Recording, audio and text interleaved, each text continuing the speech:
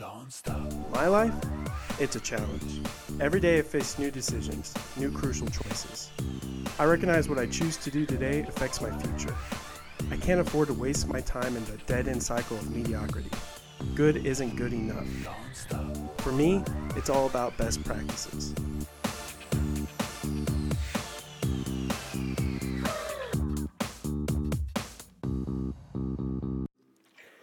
Good morning, everybody, and welcome to Best Practices. This is week 3, and I want to start by taking us back to last week. So if you weren't here last week, I apologize, but there was a point in the message in all 4 services that everybody laughed, and I can sort of know ahead of time where people are going to find humor, but I was sort of surprised last week that everyone laughed at this particular point because I hadn't thought it was all that funny, but then after I went home, thought about it on Saturday night, I realized maybe it kind of was funny. It was such a painful story to tell. I mean, if you weren't here, the talk was on prepare instead of repair. And I was telling you about how I had to have repaired a car that I drove into floodwaters. And we'd had rain for 24 hours, and it was night. I saw water all the way across the road, but I said, hey, I can handle that. Drove right into it, killed my car, engine, water, and flooding. If you were here last week, you heard the story. But the point I want to get to was when I was talking about consequences, how that when you make choices, you have consequences. And I got to a place in the talk where I said, it didn't matter whether I was the most ardent God follower or a rock-ribbed atheist. In fact, I said, God loves me very much. I know he loves me. He's shown his love for me. But when I drove into floodwaters, my car got flooded just as fast as an atheist. And I said, no angel came and picked up my car and moved it out of the way. Everybody kind of laughed at that point. And so I thought about that. The reason why we laughed, I think, might be, for those of us who grew up in church, might have been more nervous laughter than anything else.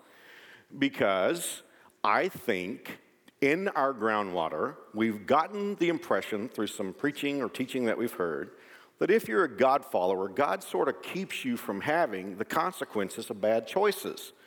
That's part of the deal when you sign up to follow Jesus. That's part of the perks of being a Christ follower is you don't have to live with normal consequences. And I think we know that's bogus. And I think that's why we laughed last week. Because when you heard me say my car flooded as fast as an atheist would flood, what made that funny was, it's true.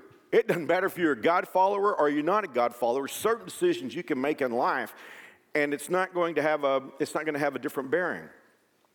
Now, I want to translate that to today's best practice because I think personally, if you have a traditional religious background, or even if you have, let's just say, an evangelical background, as I do, I think we may struggle with drawing a connection between the principle explained with me driving into floodwater and what I'm going to talk about today. In fact, some of you are about to disagree with me very strongly, which is not important because you don't have to answer to me anyway. You answer to someone else.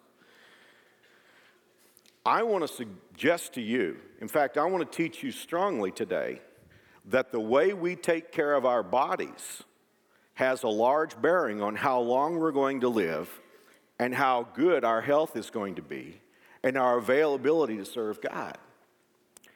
There is a verse in the Bible that is one of the most misquoted verses in all of Scripture. It is Hebrews 9:27. And I cannot tell you how many messages I've heard ministers preach from Hebrews 9:27. Now let me quote it for you as it is in the Authorized Version. It says this, and as it is appointed unto men once to die, and after that the judgment. It is sort of a clause that gets ready to qualify an upcoming statement. But there are those who look at that and say, you have an appointment with death, and there's nothing you can do to change it. I cannot tell you how many messages I've heard in which ministers stood before a crowd and say, you have an appointment with death, and you can't change it. You're going to die. There's a date on God's calendar when it's predetermined that you're going to die. I think that is absolutely bogus because that's not what the verse is saying. If you look at the verse in context, it's saying if you're human, you have one appointment with death, but after that, you're going somewhere. So it's true, all of us, unless Jesus comes back, all of us are going to die one time. That is the meaning of that verse. It does not mean that you have an appointment with death and there's absolutely nothing you can do to change it. Here in America, we're so blessed. I don't know if you do this or not, but there are times when I go into a grocery store and I see the shelves stocked with food, and I give God praise and glory in Dillon's. Honestly, I know it sounds crazy, but probably it's more sane than we realize, because there's so many places in the world that don't have the choices of food readily available and so inexpensive as we have here in the United States.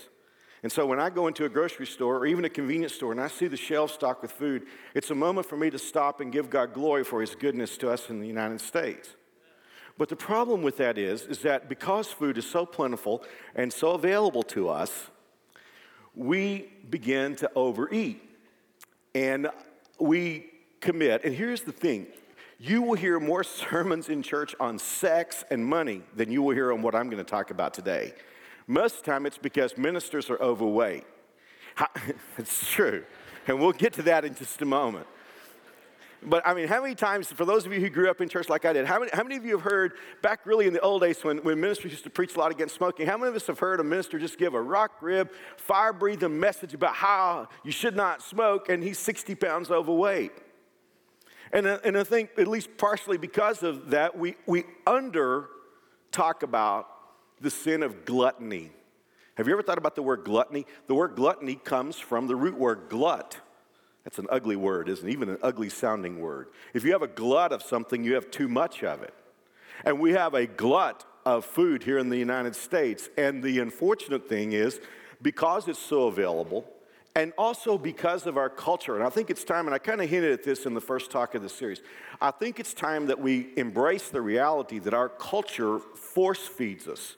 Many of us will go to a restaurant when this service is over today. I'm an older person, so I can remember what portion sizes looked like 15 years ago. I can remember what portion sizes looked like 30 years ago. Today, when I go to a restaurant and I order a meal, they bring out a plate of food that probably could feed a family of 6. And if you and I eat everything that's there, and if you had a mom like most of us did that said, be sure and clean your plate, if you clean your plate, it won't be long before you won't be able to get into that restaurant door. And I'm not making a joke about this, because here in the United States, and I was interested in reading a survey from the USA Today, because the first analysis to estimate the future medical costs of obesity in America tell us that by the year 2018, obesity in the United States is going to cost us $344 billion, or 21% of our health care costs. And we're already struggling to pay for health care in the United States. I was reading what Reed Tuckson said, United Health Foundation.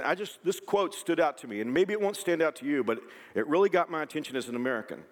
He said there is a tsunami, that's an interesting choice of word.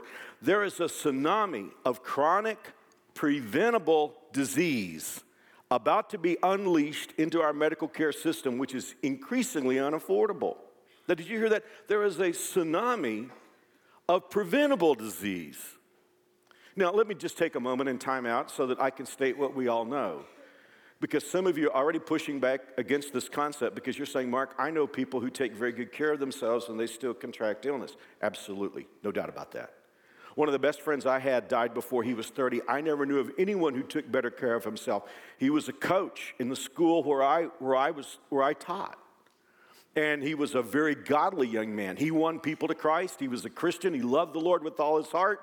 I never knew anyone who was in better shape in my life than he. He was careful how he ate. He worked out every day. He was the epitome of good health, but he contracted lymphoma and passed before he was 30. Yes, I know that.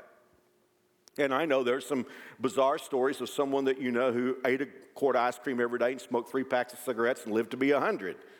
But you and I know that's an anomaly. That's not the norm.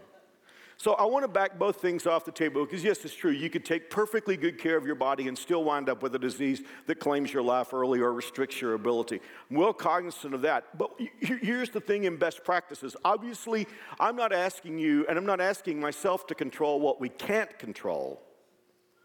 It's when Reed Tuckson used that word preventable that got my attention. Because, see, here's the thing. If you and I are Christ followers, if we do something that causes us to suffer and it was preventable, just as the angel would not pick my car up out of the floodwater, God's not bound to protect Mark if he eats unwisely.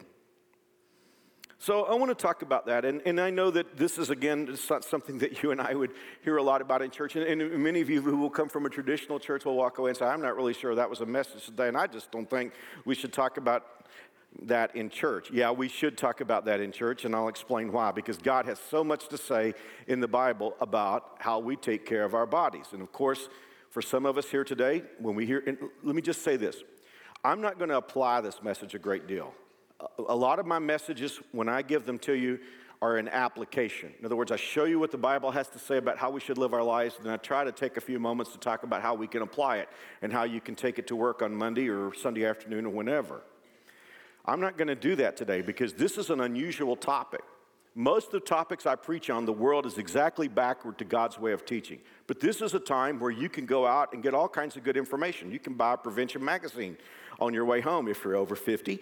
If you're not, you can buy one of the magazines that talks about health. You can go talk to your physician. We have many physicians here at New Spring. I got a tremendous message from a doctor who was here last night who talked about change that he had made in his own life as he became concerned about taking good care of his health. You can talk to your physician about this. So there's all kinds of ways of getting the information that you need to get about how to take better care of your body. And then beyond that, we're a wide range of differences in this area. Some of us, it's going to be a matter of losing some weight. Others of us, it's going to be exercise. Some of us, it's going to be stopping smoking or ingesting substances that are harmful to our bodies. Others of us, it's going to be getting enough sleep. So I'm not going to give you specifics today. You need to analyze your life and come up with a plan to be healthy so that you can be your very best. What I want to give you today is what God has to say about how we take care of our bodies. Well, I opened it up. I asked for it, so let's go here. One of the things that we learn in the Bible is that God had something to say to some ministers who were overweight. So let's talk about people who do what I do and how that somehow, for some reason, it seems to be a problem for ministers. In the Old Testament, they didn't have pastors like we have today. We live in the church age. But back in the Old Testament, there was an economy of worship that had priests. And these are not priests like we know of them in modern times. Priests were God's representatives. They were spiritual influences, spiritual leaders who led Israel and Judah. And they performed worship at the tabernacle and the temple and places of worship. God had strict requirements about how these priests lived their lives. And you can understand why. God wanted these individuals to be examples to his people. He wanted them to live lives so that when people looked at the way they lived, they could see an example of how God wanted to work in people's lives. Now, God gets real specific. If you've ever read through the book of Exodus or Leviticus and you get bogged down in all those dietary restrictions, you can see that God was very specific about how he wanted his people to take care of themselves physically, and specifically the priests. This may be more than you want to know, but oftentimes people would bring meat offerings to God. And part of that meat offering process was the fat was to be burned off as an offering to God. And then the meat that was left over was to go to the priests. Now you get both the spiritual aspects, and I know all of us get the practical aspects of God's advice. He wanted the fat burned off, and he wanted his spiritual leaders lean, clean machines. He wanted them eating the lean meat. Now when you open the book of 1 Samuel, you will see that the leading priest in Israel was a man named Eli. I think Eli was a fairly godly man. The only problem was he was a round mound. He was very rotund. He did not restrain his eating habits. He was not disciplined in that area. Parents, remember this. If there's an area in our lives where we're undisciplined, chances are our kids will pick up an absence of discipline and they'll take it to a whole nother level. Eli didn't discipline his eating habits. As far as I can tell, he disciplined himself sexually, but he didn't discipline the way he ate. His two sons who became priests after him, they not only didn't discipline the way they ate, they didn't discipline themselves sexually. When you read the beginning of 1 Samuel, you'll see that they were sleeping with women who came to worship. It was just a horrible thing, and that's God's explanation for why he raised up Samuel. But we'll set that aside for a moment. I want to just share with you some of the progression of God's words to us about how these guys ate. See, what happened with Eli and his sons is they had a servant who would go out and receive the meat offerings. And of course, the people who brought the offerings, they were very concerned that their offering was presented properly. But Eli and his sons had instructed their servant to say, just give us the meat raw, because they wanted to eat the fat. Let's read it.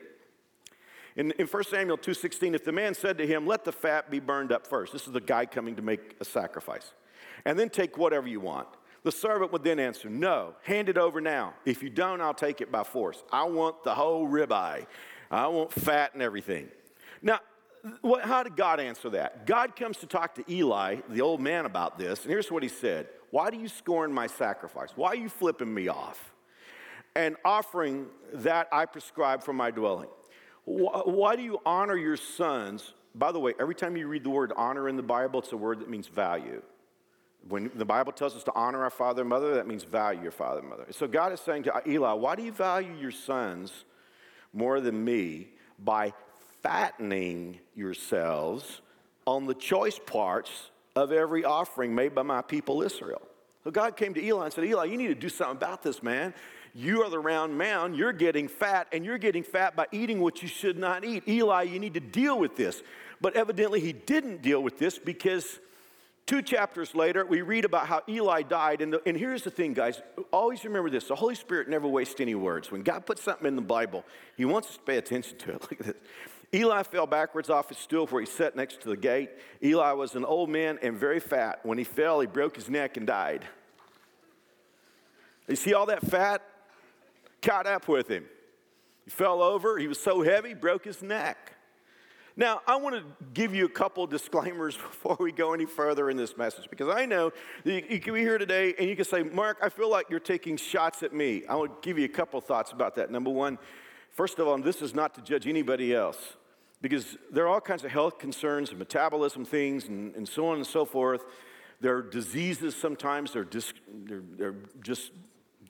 physical dysfunction that has a bearing upon our shape. So nobody should judge anybody else. And then there's a second reason why that's really important.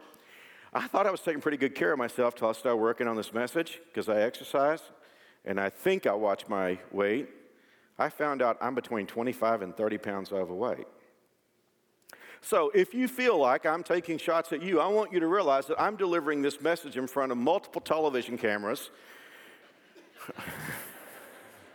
Over the period of 4 services, thousands of people, thousands more on the internet and television. You will know within a matter of weeks or months whether I took this message seriously or not. So I don't want anybody to feel like I'm taking shots at you. I've already told you, I've discovered I'm 25 to 30 pounds overweight, and I'm going to work on that. But my question for us today is, does it matter how we take care of our bodies? Because there have been those in the Christian church who have taught through the years that it does not matter about your physical body. All that matters is your inner person. I want to take you back to the very first century of the church. Jesus most likely ascended probably somewhere around AD 28 or 29. By the middle of the first century, the church was rocking and rolling. It had blown up in Jerusalem, it had blown up in Antioch, it had gone all over the world, and the church was really going full bore.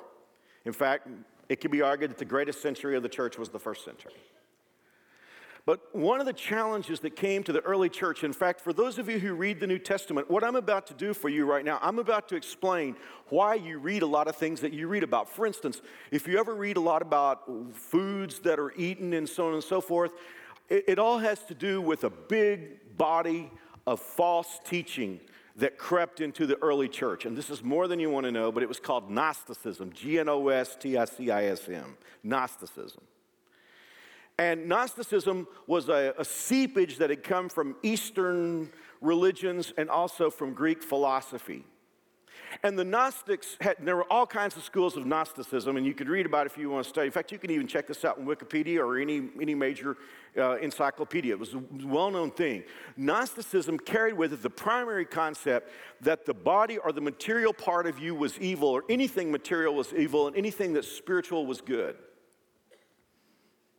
And there was a correct teaching in the Bible, rightly applied, of course, we understand clearly, but there's a teaching in the Bible that seemed to open the door to Gnosticism. And if you want to read this, you can read it in Romans chapter 6, 7, and 8. If you're taking notes, you can go home and read about this, and the correct teaching there is in the Bible. And what we find in Romans 6, 7, and 8 is that we have two natures. If you're a Christ follower, you have two natures within you. When you feel internal conflict trying to follow God, it's because you have two natures. You have what the Bible calls the flesh, which is the old nature that we inherited from Adam, which is predisposed toward doing wrong. Isn't it true that you don't have to work yourself up to overeating? You don't have to work yourself up to lying when you get into trouble. You don't have to work yourself up to, feeling jealous when somebody else has something that you want. That's not something we have to work real hard to do. We have to work hard not to do those things. So you have the old nature, which is predisposed toward wrong. You have the new nature, which God calls the Spirit. That's the Holy Spirit of God living within us. So in Romans 6, 7, and 8, and a lot of places in the New Testament, the Bible talks about the flesh, the old nature, and the Spirit. Well, the Gnostics came along, took a look at that, and said, yeah, we can sync up with that because we believe the flesh or anything material is bad and the Spirit is good. And by the end of the first century, you had Gnosticism that had come into the church, and it was just screwing up all kinds of things the Bible taught clearly. Wow, in the category of much more than you want to know, there was actually a group called Docetic Gnostics. If you get asked on the street when you leave today, what's a Docetic Gnostic, you'll say, I'm glad I was in church today because Mark told us. It comes from the Greek word dokeo, which means to seem. And the Docetic Gnostics taught that Jesus didn't really have a body. It just seemed like he had a body. And because obviously if the body is bad, Jesus couldn't have had a body. That's why John would say, whoever confesses that Jesus has come in the flesh, he's of God, because John was having to deal with these Docetic Gnostic freaks. By the way, do you know what the word Gnostic means? It comes from the Greek word gnosis, or gnoso, which means to know. They claimed they had higher knowledge. The simplicity of the gospel is so powerful. Always run from somebody who wants to drag you deeper. That's for another day. But this is very powerful. And so there were two primary schools that grew up within the church that were false about in regard to Gnosticism. There were those who said, okay, the body is bad, so you got to beat it. And they sort of came from the Stoic school of Greek philosophy. The body's bad, so you got to cut it. You got to beat it. You got to starve it. You got to push it past the point of reason when it comes to exercise because the body is bad. You got to whip it. You got to make it hurt. Boy, I sure wouldn't have been part of that group, I don't think. But then there was the other extreme, and these were people that just lived the most awful lives you can imagine, sexually perverse in every way. And here's what they said, and it must have been very popular, because they said, you can follow Jesus, and after all, it's the spirit part of you that's saved, but your body, it's going back to dust anyway. So what does it matter what you do in your body? If you sleep around with 30 different sex partners in the same month, it doesn't matter, because whatever you do in the body, it doesn't matter. It doesn't matter what you eat, doesn't matter what you ingest, doesn't matter what drugs you use, your body's going back to dust. It's your inner person that matters. Now, that's the reason why so much of the New Testament is talking to us about sorting out who we are on the inside and taking care of our bodies. And why, here's the big thing, why it's important to take care of our bodies. For the next 15 minutes or so, I want to take you on a biblical journey on why it's important for you and me to take care of our bodies. Because it is true, we're not taking these bodies to heaven, and a few of us have lived long enough to which we're very grateful for that. Some of you have worked out and eaten right, and you're feeling good. You say, I think I could take this body to heaven. You couldn't. You couldn't. So yeah, you're not going to take this body to heaven, but it is important to take care of it. And we're going to see why. Let's just scroll through some scriptures that will help us. Here's 1 Timothy chapter 4, verse 7. Paul is writing a young pastor. Paul is mentor. Timothy is a mentee. I think, reading in between the lines, Timothy does not take very good care of his body. Just guessing. So Paul writes him, and he says, do not waste time arguing over godless ideas and old wives' tales. Instead, train yourself to be godly. And then he goes into a simple statement. Physical training, the Greek word is gymnasia. We get our word gymnasium from it. In other words, working out, going to the gym, going to the Y, going to the fitness center. Timothy, you need to do some of that. Gymnasia, physical training is good, advantageous. And then he goes on to say it's even better to be trained spiritually because it promises benefits not only in this life, but in the life to come. But he's drawing a comparison there. He is saying, look, gymnasia, physical training, has advantages in this life. Okay? Let's take that as a baseline. Let's take the other side of that and go to the extreme, in which Paul writes in the book of Philippians about people whose God is their stomach and their mind is on earthly things. In other words, these are people who just completely go to the extreme, like I talked about a few moments ago, who said, we can just do anything we want to do. Well, I want to encourage you with these next few verses to take whatever steps you need to take at the beginning of this year to be in better shape. But before I do, let me give you what I believe are 3 reasons that you don't want to. These are not good reasons for getting into shape. Number 1, don't get in shape to find your identity. All of us know people who've lost a lot of weight, gotten in shape, and they're just insufferable. Right? Just go around, just a pain in the neck. And what happened is they traded insecurity for pride. So you don't need to get into shape to find your identity. Number 2, you don't want to get into shape, especially when I talk to those of you who are female. You don't want to get into shape to match up to a beauty that's dictated by the culture, because so many times that's an unrealistic standard. And thirdly, you don't need to get into shape to feel value. I just told you I need to lose between 25 and 30 pounds. And here's what I understand. God loves me as much right now as he would love me if I were 30 pounds lighter. Fair enough? I mean, he's not going to say, oh, Mark, look how good he looks. He's not going to say that. But God's not going to say, oh, I just love him so much more. He's worth so much more to me now that he's lost 25 pounds or 10 pounds or 7 pounds.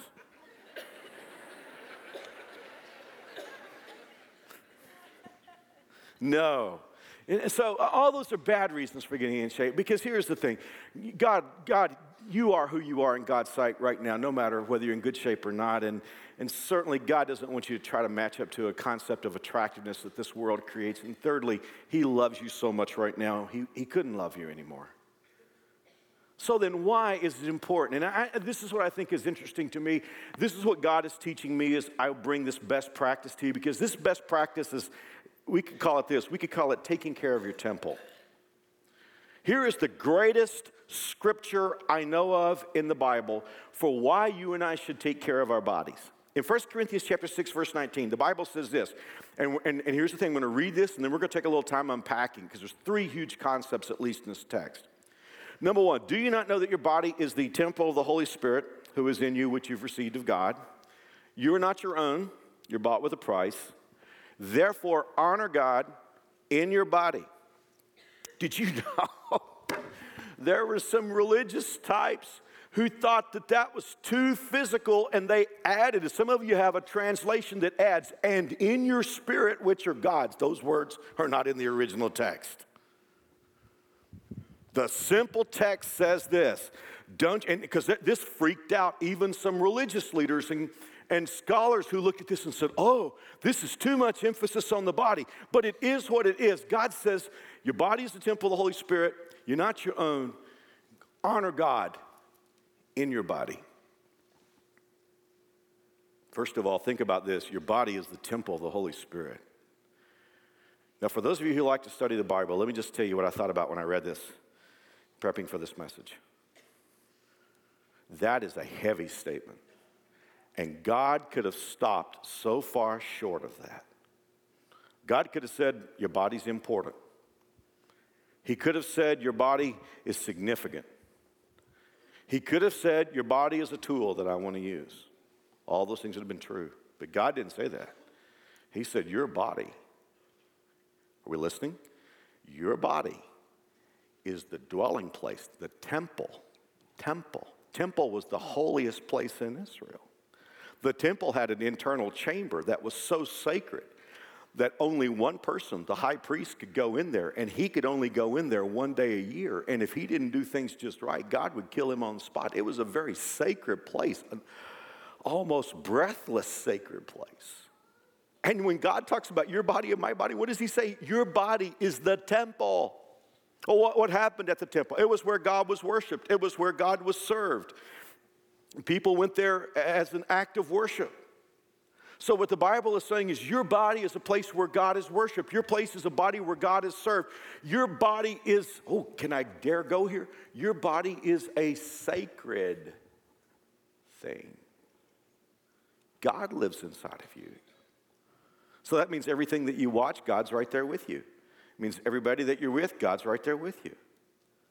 When you and I sit down to lunch today, God's right there, not just with us, but in us.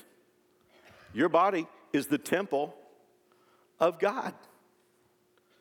And then the second thing that the Bible says, and this runs so counter to American way of thinking in 2011, because the idea is my body belongs to me.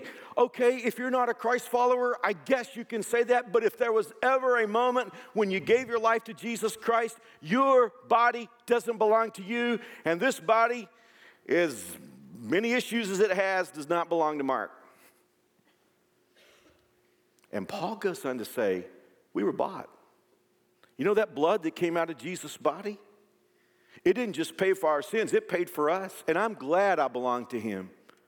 I'm glad my mind belongs to him. I willingly, I joyously relish the reality that I belong to him. But see, I need to drill down and realize that even my body belongs to him. Isn't it true? Think about something for a moment. Isn't it true that if we wind up using something that belongs to someone else whom we respect, that's very valuable, we're very careful? I flew out to see some friends the other day.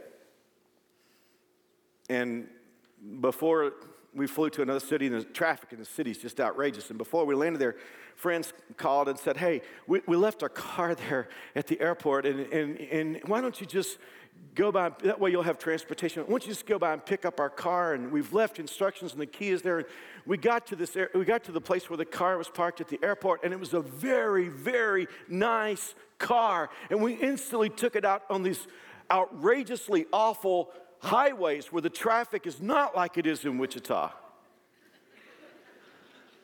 And I'm telling you, we were careful how we used these people's car. We wanted to make sure their car got back to them in excellent condition. What I want to know is, do I understand that that's the thing, how it works with my body? Because my body doesn't belong to me. My body is God's. If I'm using my body, I'm using something that belongs to somebody else. So what do we learn from the text there? Number one, we learned that our body is the temple of the Holy Spirit. Number two, our body doesn't belong to us. And now number three, the purpose of our body is to bring glory to God. Guys, just being real with you. I've studied the Bible all my adult life. One of the most challenging words in the Bible that I have to unpack is the word glory. I can tell you what most words mean from the original language they were written in. But there's one word I always struggle. If you back me into a corner and said, explain glory to me. And it's important to me that I understand it because we read about the glory of God and we read about glorifying God. And so I want to know what glory means, but there's no real English word that can be translated glory. It's just some concepts that all kind of merge together. Probably the purest definition of glory is light or majesty. Glory is just sort of a word for that aura that is around God. See, you and I don't have any glory. When we try to glorify ourselves, that's why it's always a sin. But God has glory. And any glory that we have on us is a reflection of God, just like the sun reflects onto the moon. So here's what the Bible says is so wonderful to you and me that if we could grasp this, it would change us. And it would certainly change the way we take care of our bodies. Number one, our bodies are the temple of God. They're sacred. Number two, we don't belong to ourselves. And number three, the purpose of our bodies is to glorify God. This is not a great illustration, but it's the best one I can come up with. I'm on my fourth or fifth office. I've lost count here at New Spring. 3-year-olds got my first one. 4-year-olds got my second one. Was in the third office. Finally, and my executive pastor, Billy Poore, is just a pure genius. And he carved out an office for me, and it is so nice. And I've only been in just a couple months. But it's not a necessarily expensive piece, but there's an original piece of artwork in my office behind my desk. And if you go in there, Billy has set it up where there are lights that shine on that original piece of artwork. And I can actually slide a dial that controls the amount of light that comes down on this landscape so that it almost appears in different parts of the day. And it's just wonderful. I will darken my office, and I will put that light on that beautiful piece of artwork. And that's what the Bible is trying to tell us that our bodies are for. Our bodies are to glorify God. Just as if you walked into my office right now, your attention would instantly be drawn to that magnificent picture where the light shines on it. You and I were meant in our bodies to put glory on God so that when people will look at God through what we do and how we live, people will say, oh, isn't he beautiful? Did you know your body was that important? I got to just go through this real fast because this is a real good time for us to think about how that's working. When you read the Bible, are there just places that sort of get in your grill? There are for me. I mean, I can read and I know they're coming. I'm thinking, okay, get ready. This verse is coming. This is one of those verses. In 2 Timothy 2:20, Paul wrote, in a well-furnished kitchen, there are not only crystal goblets and silver platters, but waste cans and compost buckets. Some containers used to serve fine meals, others to take out the garbage. Become the kind of container God can use. Okay, it's a good day for me to say, okay, Mark, how about your body? Are you a crystal goblet? Are you a trash can? Well, I can pretty well know about what I'm putting in it. I mean, I'm guessing you have some fine dishes in your house. You have some company stuff that you bring out when the company comes that you want everybody to see. It's really nice. How many of us go to the trash can and say, I got genuine Rubbermaid right here. It's an original. It's registered.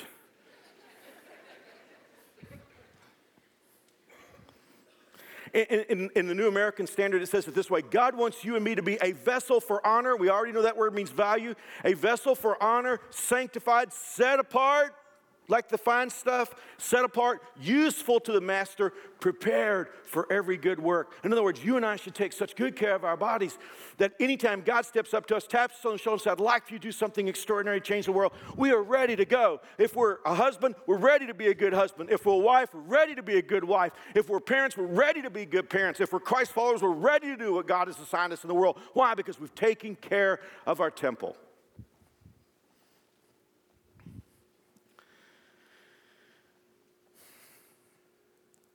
First scripture I ever preached from when I was 16 years old, New Year's Eve, 1972. I read these words to the congregation. And so, dear brothers, I plead with you, give your bodies to God. Let them, what? Your bodies. Let them be a living sacrifice, holy, the kind he can accept. When you think of what he's done for you, is this too much to ask? So in other words, what the Bible is saying, look, God wants to do great things to your body. I got 3 minutes. I got to hustle real fast, okay? Is it okay if I talk real fast? I drank as much caffeine as I could, which is not good care of my body, but I want to talk fast right now, okay? What does it mean to give your body as a living sacrifice? Okay, you got parts to your body. You got eyes, you got ears, you got hands. Right now, if you're listening to this and receiving this message, you're using part of your body to glorify God. You have hands, feet, mind, ingenuity, imagination, on and on and on. Your body has parts. Just think about the way that God crafted us. This is why evolution just, the idea that it's blind, unguided evolution just sets off all my idiot alerts, because when I look at life, I just see way too much purpose. I see way too much intentional design. So you have parts to your body. What does it mean to give your body a living sacrifice? Let's read this together. Romans 6:13. Do not let any part of your body become an instrument of evil to serve sin. Instead, give yourselves completely to God. For you were dead, but now you have new life. So use your whole body as an instrument to do what is right for the glory of God. In other words, your eyes, use them for God. Your hands, use them for God. Your mind, use it for God.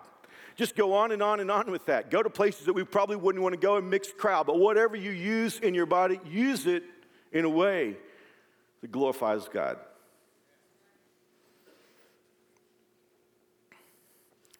And then the Bible says, do it in a timely fashion. This is important for New Spring, because we have all ages at New Spring, but we tend to be a pretty young church. I know how my generation thought a lot when I was growing up. Youth is for having fun. You get old, that's when you start serving God. That's one reason I just love so many young people at New Spring. So many, teens, kids, young adults. I love that because in many, many churches, that's not the case. I want to say to all of you who still feel good and and for many of you, you will fit this criteria if you're 75 years old or even 80 years old. I mean, God has been so good to us here in the United States. We've been blessed with magnificent health care. There are a lot of people who are still young physically, at least by the definition I'm about to read. They're still young at 80 and 85. If George Beverly Shea, who sang for Billy Graham, lives next week, he'll be 103 years old. So listen to what the Bible says. You want to use your body for God. I'm down to 1 minute. In a timely fashion. Honor, we know that means value. Value your Creator while you're still young, before the years take their toll, before your vision dims and the world blurs, and the winter years keep you close to the fire. In old age, your body no longer serves you so well. Muscles slacken, grip weakens, joints stiffen, shades are pulled down on the world. You can't come and go at will. Things grind to a halt. Hikes to the mountains, thing of the past. Even a stroll down the street has its tears. Your hair turns white, adorning a fragile and impotent matchstick body. You're well on your way to your eternal rest while your friends make plans for your funeral.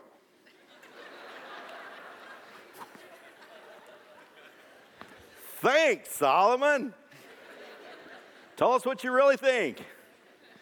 You know what God is saying to us right there? Look, you got time. You have a window of opportunity to make the most of this magnificent tool or even temple that God has given you to serve Him. I need one or 2 minutes into overtime and I'll be through. I don't want you and me to leave opportunity on the table because we didn't take care of ourselves. And it's for those of us who believe you have an appointment with death and nothing changes you, I want to just reach out and shake you by the shoulders today and tell you that's not true. Two of my greatest heroes, Willie Nelson said, my heroes have always been cowboys. My heroes have always been preachers. Because I've been one since I was 16. I've pastored since I was 20. My two greatest heroes in the ministry lived in the 19th century. One man was named Dwight Lyman Moody. D.L. Moody had no formal education. When he was 17, he got a job selling shoes in his uncle's shoe store. His uncle made him go to church.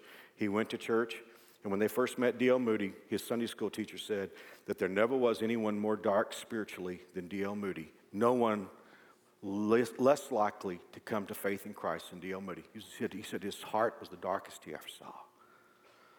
But D.L. Moody came to faith in Jesus Christ. But he was so backward in spiritual things, he made application for membership at the church. They turned him down. But he loved God, and he began to study the Bible. And when I use the word Sunday school, they're very different back in the 19th century than they are today. Back in those days, you really couldn't go to church unless you were an adult or you were the child of a fairly well-to-do adult. People actually rented pews back then. And so because a lot of kids who lived in the cities whose parents weren't spiritually receptive, there were Sunday schools that sprung up on Sunday afternoon where kids were taught about God. And Moody wanted to volunteer as a 17-year-old for one of these Sunday schools. And they said to him, we don't have any kids come in very much. We have one leader for every kid. Boy, wouldn't that be great at New Spring where we have to cap classes? And they just said, we don't need you. So Moody decided he would start his own. A friend who wrote historically about that first meeting that Moody had said he was in an old shanty that the bar owner had abandoned. And he said there were just little tallow candles around. Only one little child, a little African-American boy, sat there at Moody's knee when Moody tried to read the story of the prodigal son. He said there were so many words in the book that Moody didn't know. He kept having to skip. He said he barely could get the story out. But he loved God and he worked hard. And a year later, they were averaging 640 kids at Moody's Sunday School. By the time he was 23, this school was so well known. His spiritual work was so well known that on the first Sunday after he was elected, the new president came to Moody's Sunday School to sit in on it and actually address the kids. His name was Abraham Lincoln. And I got to finish this story real fast because I could keep here talking about Moody. But Moody began to speak all over the United States, all over Europe. He is known as the man who shook two continents for God. 1 million people came to faith in Jesus Christ because of D.L. Moody's ministry in the age before the electronic age when there was no mass communication. But D.L. Moody had an issue. He couldn't push away from the table. And he got more and more rotund. In fact, he preached his last sermon in Kansas City. And friends in Kansas City noticed that he had packed on 30 more pounds. Preached a tremendous message, went back to his room, and began to suffer and eventually die from congestive heart failure. My greatest hero in life is a guy named Charles Haddon Spurgeon. He was pastor of the first mega church in the Western world. 20 years old, he was given a church in London. Again, no formal education. 20 years of age, he was given an old church in London that pretty much nobody else wanted. But within just a matter of years, 5,000, 7,000 people were coming to hear Charles Spurgeon preach every Sunday. In fact, he changed the traffic flow on Sunday in London. They printed his sermons in the Times.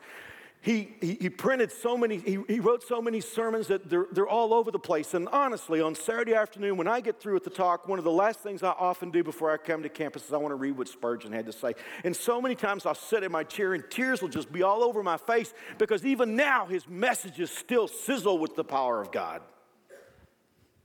But he was overweight and he smoked cigars. In fact, the last years of his ministry, a lot of times, 2/3 of the year was all he could serve because he was out with gout and depression and illness. And yet ministers today regard him the greatest preacher since Paul. You know, Spurgeon died when he was only 2 years older than I. Moody died when he was 6 years older than I. And I just think to myself, what could they have accomplished if they had lived 10 more years? Who would they have brought to Christ that would have changed Europe? Who would they have brought to Christ who would have changed the United States? They left opportunity on the table because they didn't take care of themselves. You know what? Anything could happen to any of us. I know that. But doesn't it make sense to take the best care we can take of your temple? It's a best practice. Start today. I've eaten so many containers of ice cream while I said I'll start the diet tomorrow. Start today. Make it simple. Make it practical. Let's get started. Let's take care of our temples so that we can be everything God wants us to be. God bless and thanks for listening.